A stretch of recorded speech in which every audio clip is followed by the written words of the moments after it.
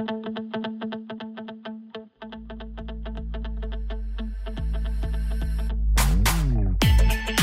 it please the listeners, my name is Rich Schoenstein, and this is Law Brief. Today, I am joined by an old friend and colleague who I haven't seen in many years, but Ian Rosenberg is with us. Hello, Ian. Hi, Rich. Good to be here. Ian has written and published a great book called The Fight for Free Speech, subtitled 10 Cases That Define Our First Amendment Freedoms, which I have read cover to cover. Thank you. Well, you got to prepare, Ian. You can't just do these things willy-nilly. I will tell the audience that it's a great book. It's very accessible to understand 10 of the most prominent First Amendment cases, I guess, in the last century, right? They really come out 1900s. So let me start with this, Ian. We'll get a little bit into some of the discussion in the book. What prompted you to do this? Well, a couple of things. The most personal was that I was having a conversation with my kids at the dinner table around the time of the National School Walkout. And they were at the ages then of about 12 and 10. And they were both very interested in participating in the walkout and wanted to know what their free speech and First Amendment rights were about what would happen if they walked out and could they get in trouble and sort of engaging in dissent. And I realized that sort of my 20-year career being a media lawyer, that I had always been talking to mostly non-lawyers about complicated issues. But in talking with them, it hit home that I could talk about serious issues and really could convey the wisdom of the past Supreme Court cases and do that in a way that would condense wisdom, but that would not be dumbing things down. So as I was saying, I work at ABC News and I've been explaining free speech issues to producers and correspondents and journalists my whole career. And I know that you don't have to have jargon and academic theory to make our contemporary free speech questions and the cases behind them understandable or exciting and interesting. So that was the goal, was to write a user's guide to free speech that would take contemporary questions. As you know, each chapter begins with a contemporary question from National School Walkout Day or Nazis marching in Charlottesville or can Colin Kaepernick take a knee? And then traces the key Supreme Court case that answers those questions by following the people who fought for their right to free speech all the way up to the Supreme Court. So I hope that this is a tool for understanding of our free speech rights and really enables people on a grassroots way to advocate for free speech every day. Well, I think that's a great endeavor. As an attorney, it seems to me that a lot of people have deference on legal issues or have shown deference on legal issues. To me, they'll say, well, you're the lawyer, you would know. But on the First Amendment, I find that everybody thinks they're an expert. People think they know the First Amendment, they understand what it means, and a lot of times it's not the case. Do you find that to be true as well? What I love about that is that everyone feels a sort of connection to the First Amendment. There's not a lot of other areas of law where people will feel a bond with tort law or contract law or something. But I do think that people are confused often about what their free speech rights mean. And that's another reason I wrote this book. And to be honest, there are very few places to turn to if you are a smart person who wants to sort of learn about free speech relatively quickly without going to law school. You know, there are a number of books written about it and some classics in the field, but like the memoir from our old mentor, Floyd Abrams. But that was written, over a decade ago. Most of the books, other books are either very opinionated, it's somebody saying, this is my take on the First Amendment, or they're very academic and to be honest, even hard for me to get through. So I think there are a few options for people to clarify their free speech rights. And I hope that the Fight for Free Speech provides people with that crash course that they need. I actually wrote it back when travel was possible, thinking that somebody could, pick it up at the airport, read it on the plane, and then by the time they were done, really know about free speech. So that's the goal, even if travel is still relatively limited.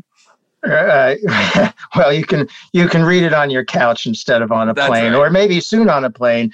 You mentioned Floyd Abrams, who, of course, is one of the prominent First Amendment litigators in our lifetime and maybe of all time. And you and I know him a little bit because we both started our legal careers at his law firm, Cahill, Gordon, and Reindel, which is how we know each other. And is that where you got your start really practicing in this area?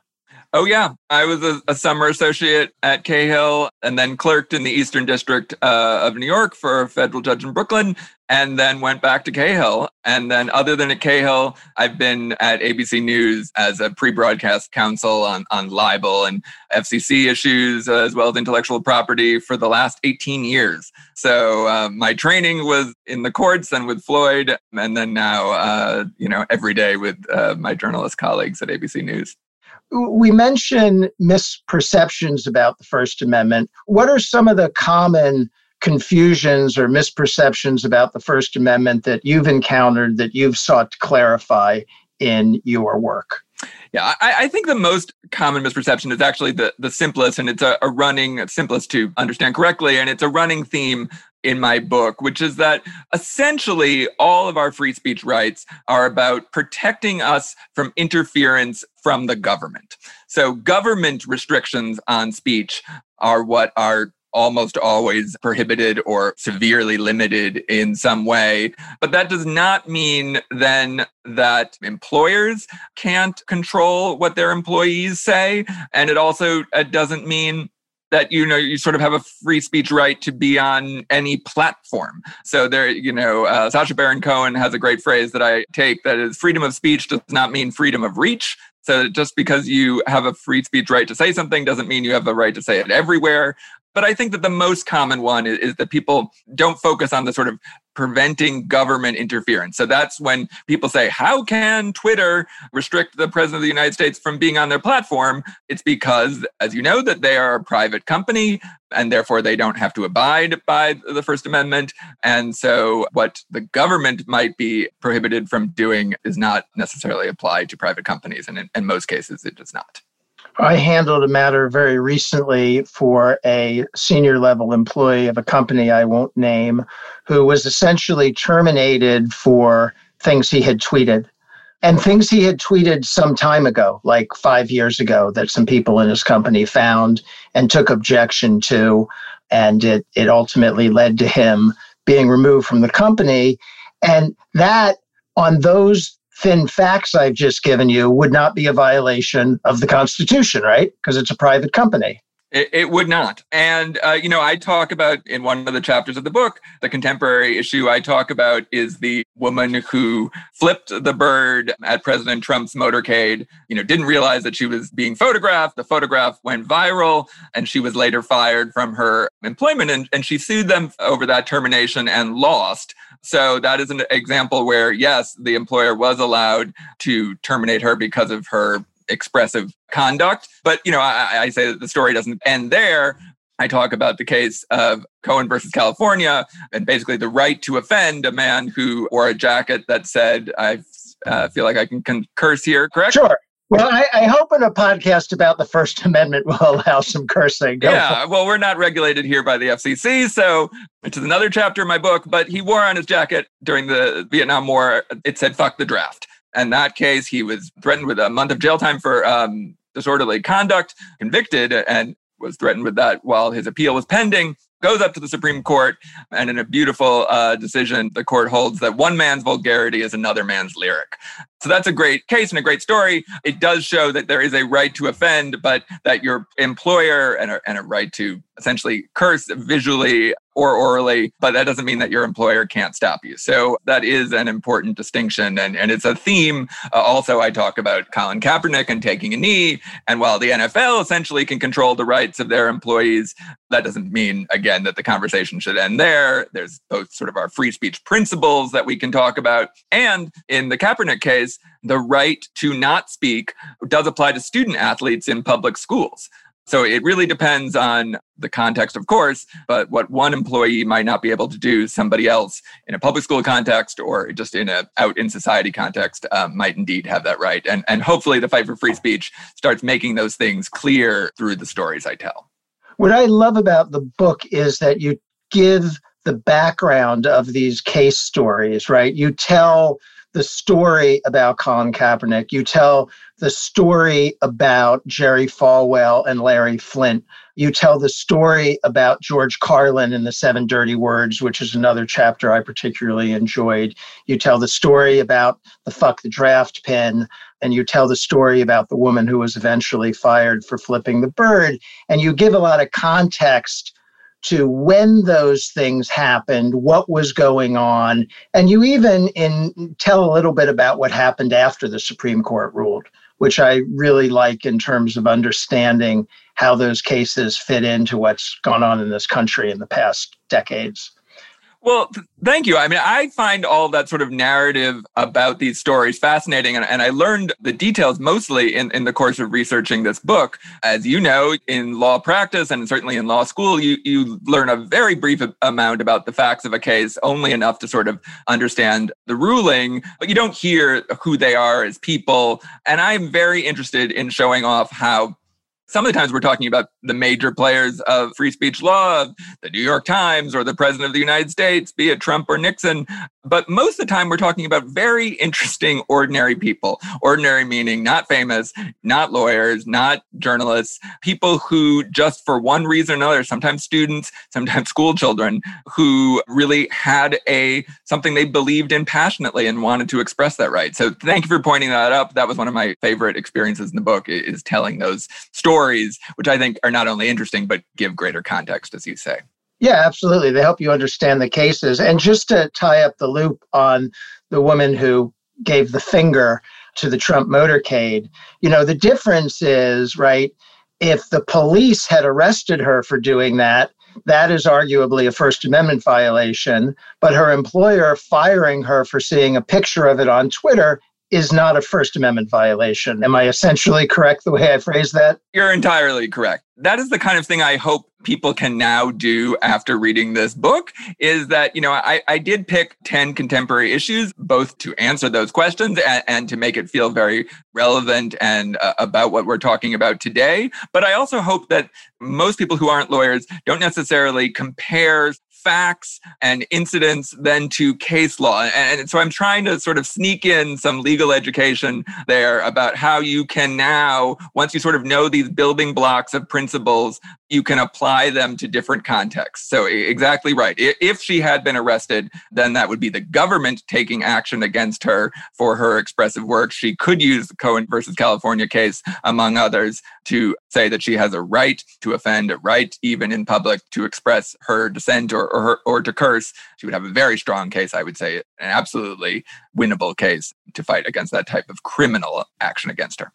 Let's talk, if you don't mind, for a couple minutes about social media, because that seems to me like the Wild West of free speech in a way. We have this concept that you talk about beautifully in the book about the town square being the place where you have to most aggressively protect speech because you're supposed to be able to access your fellow citizens in the town square in a way that maybe is different from what you do at a workplace or at home. And is social media now the town square? I think the Supreme Court absolutely thinks it is. So my book, as you were saying earlier, it begins in 1919 with our first, really the first free speech case, Abrams, which introduced the concept of the marketplace of ideas. And then the last case I discuss in my book is 2017, Packingham, which we can get into in a minute, but it's the Supreme Court's first and only significant discussion of social media and speech. And as usual, the Supreme Court's a little late to the game, but Justice Kennedy, as you were alluding to, certainly believes, and the majority certainly believed in that case, that social media today is the equivalent of a town crier on steroids. It's the idea of the public square or the public forum or the public park brought to cyberspace. And I do think that the Supreme Court, even with the change makeup since 2017, will continue to believe that in general, that is always a caveat, but in general, the social media is the equivalent of the town square and therefore should be protected the way that speech is generally protected. So one of the concepts in the end of that chapter I get into is that should we as citizens look at social media as the same as sort of traditional media or as different? And if it's the same, meaning books, movies, television, the press, TV news, then it gets sort of very high degrees of protection. And if it's different, because this is a new technology and it's somehow more pervasive or something, then perhaps protections can be limited. But I think the Supreme Court will be very reluctant to restrict individuals' access to social media. And that was the case in Packingham. A sex offender was on Facebook actually crowing about beating a parking ticket, and he was arrested and charged under a North Carolina law that prohibited any former sex offenders from having any access whatsoever to social media. It didn't matter if you were interacting with minors or not. And the court held that that was just too broad, that we cannot limit that much of a vital component of modern day speech, even for perhaps not wonderful plaintiffs. So yes, I believe that where we are today is that the court is going to be very protective of speech rights online, but that, that doesn't, once again, that's not the end of the conversation in terms of there's obviously a lot of social media problems that we as a society may want to address. I just don't think that the First Amendment is going to be an effective tool for doing so. Right. And the case you mentioned, notably, and to tie it back to our earlier conversation, involves a government restriction on an individual's ability to be on social media. It does not involve social media platform kicking somebody off, which is, again, not government action, right?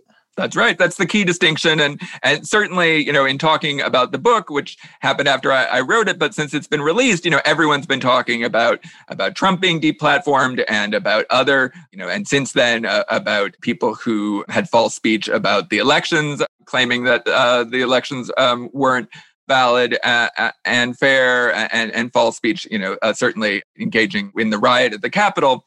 So that speech has been somewhat limited by social media platforms. And they are allowed to do that. Two, because they are private companies and they do not have to abide by the First Amendment. They're different from the government. And two, because as private companies, they do have speech rights themselves. And they are, in fact, expressing their speech rights to a degree by how they control people on their platforms. And so that is a key distinction, and one that I think is entirely constitutionally permissible. All right. So what's next for you? I hear you're still working at ABC. Yes. And you have this book out. Do you have plans to do more with the book?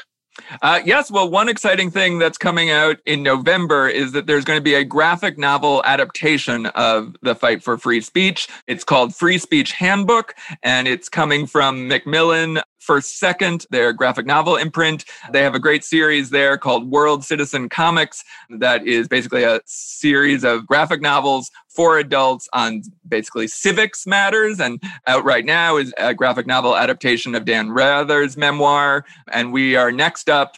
It's illustrated by an amazing artist named Mike Cavallaro. And again, it's called Free Speech Handbook, and it's going to be out in November from Macmillan, November 2nd on Election Day. I saw a little preview of it. It looks super cool. I can't wait to see the whole thing. Thanks. You also have a website up and running. Am I right about that? Thefightforfreespeech.com is where you can read more about the book and about me. And so also you can follow me on social media, Twitter, Facebook, and Instagram at Free Speech Book. And on social, I'm also talking about free speech issues and curating other smart people's thoughts about free speech issues. So those are worth checking out as well. I will tell you, there's one story in the book, and it takes us back to Floyd Abrams that I really love, and it has not much to do with the law. It's the story about how he came to represent the New York Times. Essentially, that the Times was dumped by its longtime big law firm lawyer, right? Yes, Lord, Day, and Lord. Could there be a more big firm law name? I don't think so. And yeah, I'd say that the equivalent of that is really like being left at the altar. I want to convey to people how extreme it is for any law firm to let go of a client, and particularly to let go of a client like the New York Times that they had essentially represented since since the paper's origin. And that was to show how shocking, today we sort of take leaks, and the news media is right to publish leaks and people to receive that information as almost commonplace. But at the time of the Pentagon Papers, it was considered so radical that, yes, the Times' old law firm dumped them. And I can't remember if I put it in the book, but I remember at one point Floyd told us a story about how somebody at Cahill, when he was representing the Times in the Pentagon Papers case, said something like, "How does it feel to represent traitors?" So it was extreme. And we have Floyd and the Supreme Court to thank for ruling that even for top secret government documents, even during an ongoing war and conflict, that prior restraints against the media by the government are essentially always unconstitutional unless there's going to be direct, imminent, and significant harm. It's obviously a critically important First Amendment case, but I also like it because it's a great story about lawyering, that Floyd, who was at the time a young lawyer, stepped in to defend the New York Times in this critical case, went to the Supreme Court, won a victory, and really changed his trajectory in his career. And that's what set him on his path. Absolutely. And it's remarkable that the legendary First Amendment lawyer of our time basically got a midnight phone call and had been representing the Times on a smaller matter previously. And I do say in the book, he talks about how he spoke with the confidence of somebody who doesn't have a client when he said, of course, this is unconstitutional to have Nixon try and stop the Times from publishing the Pentagon Papers, and then realized that he and Bickel, who was a law professor who were going to be defending the Times, that he had never been in court. He had been in court, but not been before the Supreme Court. He had a law professor who rarely argued, and the law wasn't so clear. So it was not only a transformation for Floyd's career, but for free speech law and freedom of the press. And I hope it goes without saying, but maybe I will, to say that another reason why I wrote this book is to defend the press, and that we've heard a lot over the last 4 years about the media being the enemy of the people. I certainly think that is far from the truth. I'm not objective since I work at ABC News, but I do see firsthand how hard ABC and other mainstream journalists work to get the truth right. And that's another story I tell, is what our libel standards are, and Trump's false claims that the media can lie and get away with it are not true. All right. Well, we usually end these episodes with a closing argument. Maybe you just made it. Do you want to add anything as a takeaway for our listeners who are thinking about your book and thinking about the First Amendment? Well, I'll since we're ending, I'll start how I actually begin the book, which is a quote from the Cohen versus California case that we talk about, Justice Harlan. And I really do think it speaks to a lot of things that we're talking about. He says that the constitutional right of free expression is powerful medicine in a society as diverse and populous as ours. It is designed and intended to remove governmental restraints from the arena of public discussion, putting the decision as to what views shall be voiced largely into the hands of each of us. So our free speech rights are largely in our own hands. And I hope that the fight for free speech gives people the tools they need to advocate for free speech and to make good free speech choices in our lives and in society today.